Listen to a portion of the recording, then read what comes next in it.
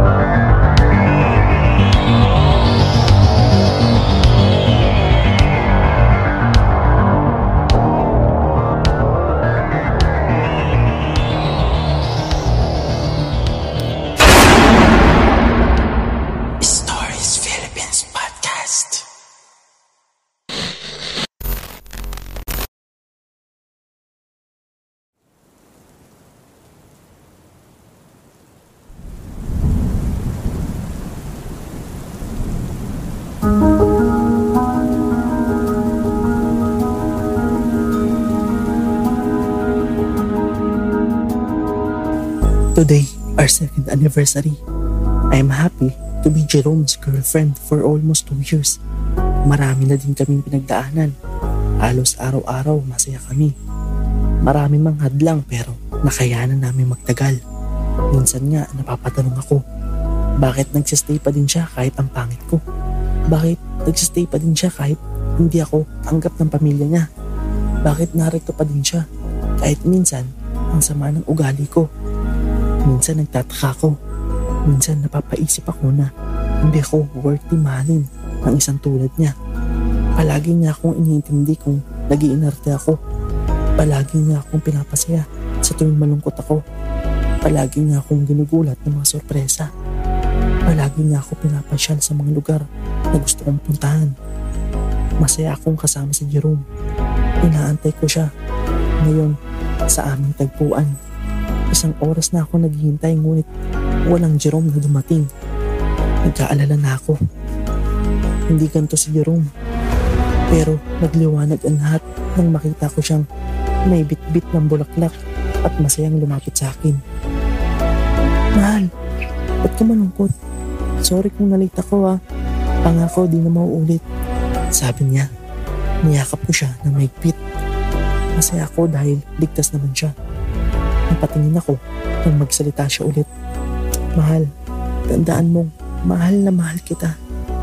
Palagi kang kumain sa tamang oras ha. Mahimiss kita. Palagi akong nakabantay sa'yo. Sabi niya. Nagtataka naman ako kasi ba't niya ako mahimiss kung pwede naman kami magsama? Biglang tumunog ang cellphone ko sa tawag ni Tita Carmen, mama ni Jerome. Hello tita, bakit po? Tanong ko. Anak, wala na si Jerome. Nahulog ang bus na sinasakyan niya. Sabi sa akin ni tita. Ha? Tita Carmen, andito po siya sa... Biglang naputol ang sasabihin ko nang makita ko si Jerome na kumakaway sa akin at naglakad palayo. Hindi ko na namalayan ang pagtulo ng aking luha. Sigaw ako ng sigaw ng pangalan niya pero di na siya lumilingon. Sinubukan kong habulin siya pero bigla siya naglaho. Iyon na pala ang muling sandaling makasama kita. Patawarin mo ko Jerome. Mahal na mahal din kita at may miss kita. I love you forever.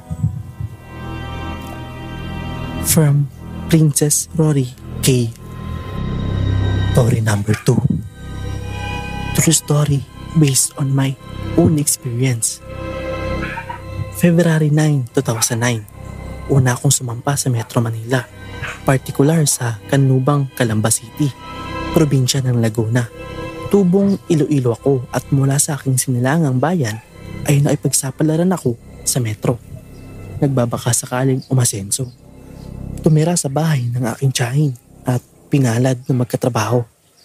Isang kumpanya na aking pinagtatrabahuan at doon ko nakilala ang aking mga katrabaho na itago na lang natin sa pangalang Gerald, Austin, RJ at Jeric.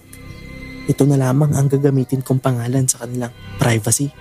Sila ang sobrang nakaklose ko. March 2017. Nasa Antipolo na ako nagtatrabaho sa isang hotel. 2011 pa nang ako ay umalis sa dati kong trabaho sa Laguna at piniling magbago ng pronto at ito nga ang pagiging barista sa isang sikat na hotel sa Antipolo. Dahil nga may Facebook ay hindi kami nawalan ng komunikasyon ng mga dati kong katrabaho. Tuloy ang biruan at kulitan kahit sa messenger lang hanggang sa nagkakayaan na kami magkita-kita. At dahil ako lang ang malayo ay napagdesisyonan na ako ang dumayo sa Calamba. Buwan ng Abril 2017, maaga akong bumiyahe papuntang Laguna upang kitain ang aking dating mga katrabaho. Sa terminal pa lang ng mapayapa, pagbaba ko mismo ng bus na sinakyan ko galing Cubao ay panay na ang kantsawan naming apat. Si Gerald, Austin at RJ habang hinihintay naman namin si Jeric na siyang host sa gaganapin naming inuman. Ilang minuto din ang lumipas at dumating si Jeric, lula ng kanyang motorsiklo. Lahat sila may motor, ako lang wala. Kaya mas pinili kong umangkas kay Gerald dahil siya naman talaga ang pinaka-close ko. Mataman naming binaybay ang daan papuntang bahay nila Jeric. Palo Alto, ngunit sa pagtataka ko, napakalayo na ng tinatakbo namin. Samantalang Palo Alto lang ang sinabi niyang bahay nila. Kabisado ko ang lugar dahil magkadikit lang ang barangay na iyon sa barangay na tiniran ko nung nasa Laguna pa ako, ang Kanlubang.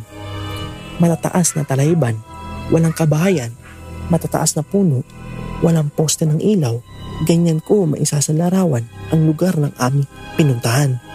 Ilang oras na paglalakbay, ay sa wakas narating din namin ang bahay nila Jeric. Nag-iisang bahay sa gitna ng malawak. Nagtataka man sa mga mukha namin ay magiliw pa din kami bumati sa mga magulang ni Jeric na nag-aabang na sa amin sa may bakod ng kawayan. Probinsya? Oo, probinsyang probinsya ang lugar. Payak at simple ang pamumuhay. Dahil maaga pa ay pinaganda muna kami ng mama ni Jeric ng pananghalian, tinolang manok na Tagalog at adobong itik sa gata para sa pulutan. Pagkatapos kumain ay napagpasya naming agad nang simulan ang inuman at dito na din magsisimula ang pangyayari buong buhay ko ay hindi ko makalimutan. 6 p.m. Medyo madilim na ang paligid at tanging ilaw lang ng gasera ang nagbibigay sa amin ng liwanag. At sa buong kabahayan, masayang nagiinuman. Kung tatanungin nyo kung bakit di pa kami nalalasing sa dami na ng aming nainom, malakas talaga kami uminom. Umiinom muna kami ng paracetamol, 2 tableta bago magsimula ng inuman. Saka may iodized salt sa harapan para mananatili kaming gising at matino hanggang sa mag-uwian. Ito na nga, dahil madilim na. At kahit papano, madami na din kaming nainom ay medyo maingay na. Ngunit ang ingay na yon ay biglang napalitan ng pananahimik nang may biglang pumasok sa bakod ng bahay nila Jeric. Una, isang lalaki. Sinundan ng isa pang lalaki at sumunod isang lalaki at isang babae. Di kami nagtataka kung sino. Baka dahil pinakilala sila sa amin ni Jeric na mga kamag-anak nila at may kailangan daw sa papa niya. Ang pinagtataka namin ay kung saan sila nanggaling. Gayong wala naman kaming nakitang kabayan sa paligid kaninang araw pa. Ngunit tuloy pa din ang inuman hanggang sa maihi ako at di inaasahan na doon ako umihi sa likod ng bahay nila Jeric. Malapit sa kawayan nilang kusina. Nang biglang natigil ako nang marinig ko ang mga taong nag-uusap habang may nagsisibak ng kahoy. Papa ni Jeric at kausap ang mga dumating kani-kanina lang. Dahil na din sa pagtataka ay palihim akong nakinig. Bigla akong tinayuan ng balayibo sa batok nang marinig ko mula sa papa ni Jeric ang mga salitang, "Huwag kayong mag-alala, 4 yan. Lahat kayo sa purok ay mababahagian. 4." Walang eksaktong sinabi pero hindi ko alam kung bakit ako kinabahan. Bumalik ako sa lamesa at palihim na kinausap ang tatlong sina Gerald, Austin at Archie sa pamamagitan ng text. Maya-maya pa si Archie nagpaalam na umihi, ngunit lingid sa aming kaalaman ay palihim din pala itong nagmasid hanggang sa kinausap niya din kami na kahit anong ibigay sa amin ngayon na pagkain ay huwag na huwag namin kakainin. Maya-maya pa ay lumabas ang mama ni Jeric na may dalang sabaw ng tinulang manok na ayon sa kanya ay iyon pang ulam namin kanina at ininit lang niya para makahigop kami ng mainit habang nagiinuman. Isang malaking mangkok at isang maliit na nakabubod na para kay Jeric. Dahil na nga din sa babala ni RJ na huwag kami kakain ng kahit anong pagkain na inihanda para sa amin. Dahil ayon dito ay nilagyan daw ito ng pampatulog. Para sa amin ay hindi na kami kumain. Sa halip, gumawa kami ng paraan para makaalis sa lugar na iyon. Si Gerald ang siyang nagpaalam, muli na iihi kunyari, at pagbalik nito ay sinabi niya kay Jeric. Natawag siya ng papa nito. Agad naman itong tumalima papasok ng kanilang bahay. At yun ang pagkakataong aming hinihintay. Mabilis kaming sumakay ng motor at walang ano-ano ay mabilis na pinaharurot palayo, at habang palayo kami ng palayo ay kitang-kita ko ang mga tao sa bahay nila Jeric na nagsisipaglabasan. Galit na galit at nanilisik ang mga mata. Madaling araw na nang dumating kami sa terminal ng mapayapa. Ngunit takot pa rin ang umiiral sa akin. Lalo't naiwan ako naghihintay sa terminal ng bus na sasakyan ko papuntang Cubao. Kinabukasan ay nakatanggap kami ng chat sa GC galing kay Jeric. Humihingi ng tawad. At inamin niya sa amin na balak talaga nila kaming katayin. Sinabi din niya na hindi sila aswang, ngunit tradisyon na daw ito sa tribo nila na kumatay ng tao sa tuwing sasapit ang kapistahan. Yun ang huling mensahe na natanggap namin mula kay Jeric bago siya nag-deactivate ng kanyang Facebook account.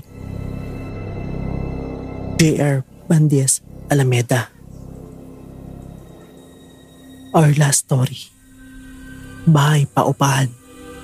Balik tanaw muna tayo sa taong 1993 na aming tinirahan sa Real Imus, kung saan ang lugar at mga pangyayaring kababalagan na ikinamulat ko at kung saan nagsimula ang mga nakikita at nararamdaman ko na hindi maipaliwanag.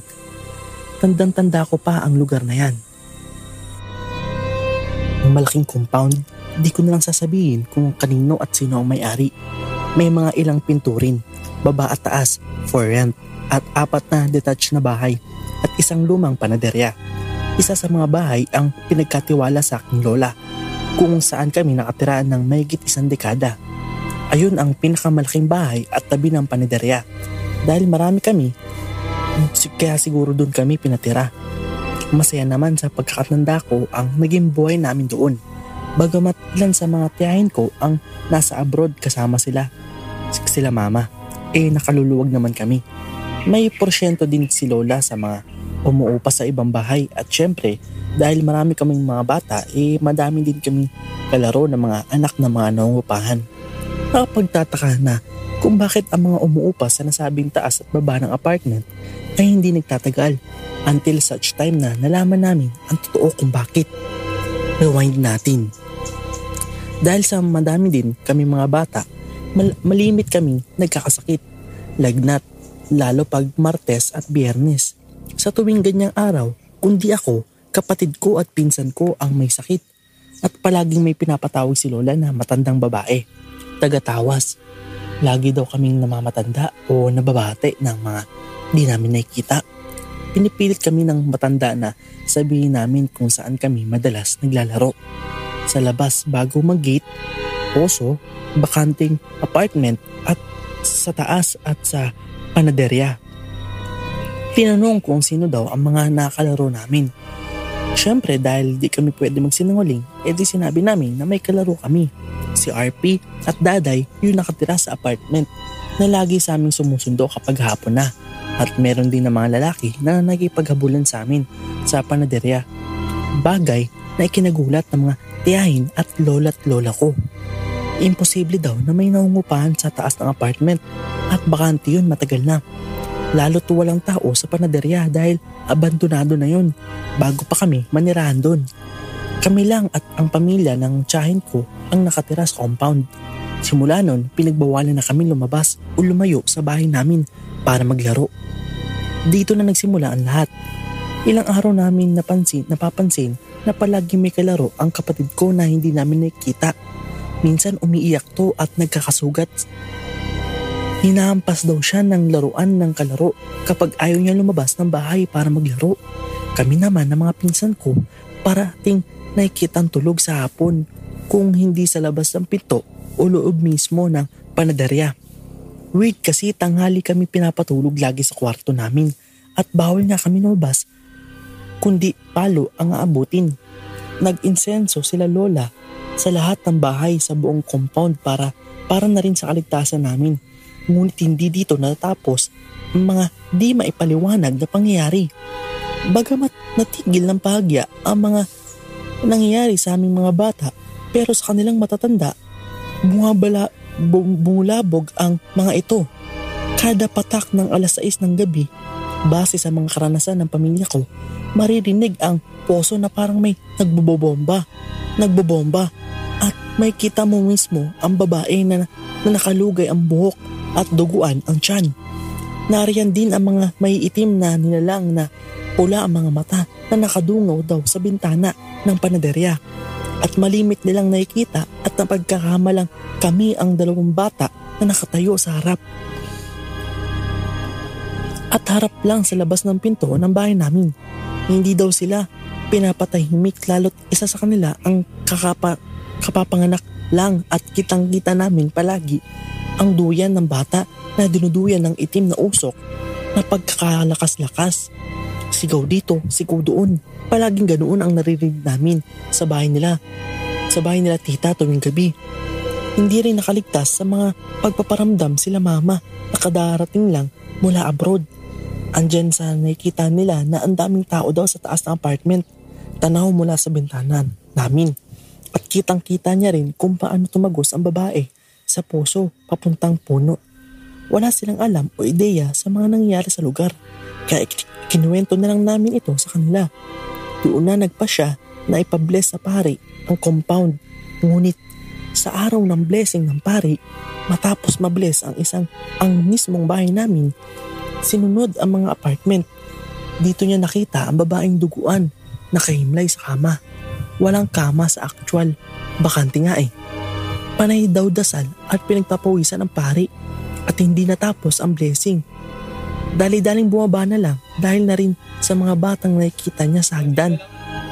Napawang nagdadabog at masama ang tingin sa kanya. Hinuli niya ang abandonadong panaderya, ngunit sa pinto pa lang napaatras na siya. Hindi ko kaya to. Madaming masama dito at nababalot ng dilim. Diablo ba? Sabi ni Lola. Wag mo na ulit sasabihin yan sa lugar na to kasi maglalabasan lalo sila at hindi kayo patataymikin. Wika ng pari. Bago umalis ang pari, nagsabi ito na nalisanin na lang namin ang lugar at tumira sa mas ligtas. Ngunit sa panahon ngayon, hindi pa nila kayang bumili o manirahan sa ibang lugar. Tumagal pa kami ng ilang taon at nasanay na rin kami sa mga nakikita o naririnig namin sa paligid. Dumating ang araw na nakabili si mama ng bahay sa Kawit at para doon na kami permanenteng manirahan at para na rin makaiwas sa anumang mga nilalang na nagdudulot sa amin ng karamdaman. Bagamat kinailangan na namin lumikas at takasan na ang lugar na iyon sa pag-aakalang magiging normal na muli ang lahat, hindi pa dito natatapos. Dahilan na rin sa mga nagsilikas at sumama din sa amin ang ilan sa bagong bahay.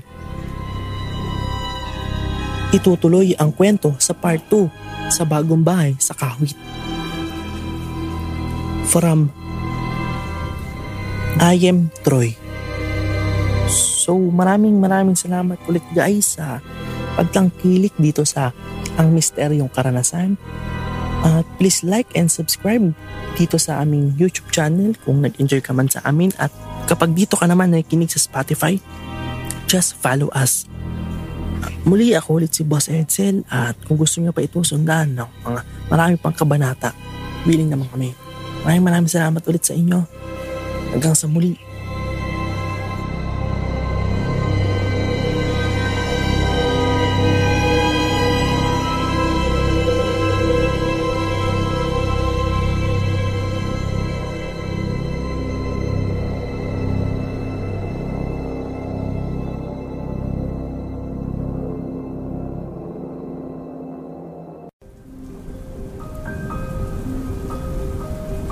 Kung kayo ay may mga istoryang nais ibahagi, mangyari lamang na sumulat sa aming Facebook page na Stories Philippines Podcast, o di kaya ay mag-email sa storiesphpodcast@gmail.com.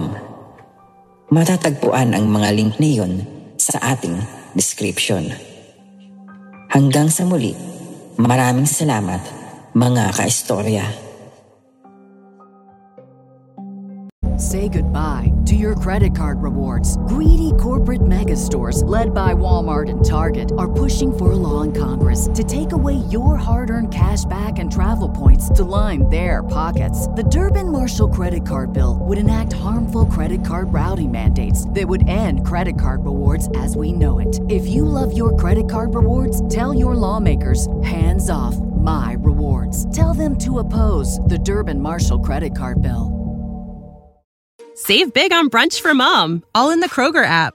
Get half gallons of delicious Kroger milk for $1.29 each. Then get flavorful Tyson natural boneless chicken breasts for $2.49 a pound, all with your card and a digital coupon. Shop these deals at your local Kroger today, or tap the screen now to download the Kroger app to save big today. Kroger, fresh for everyone. Prices and product availability subject to change. Restrictions apply. See site for details.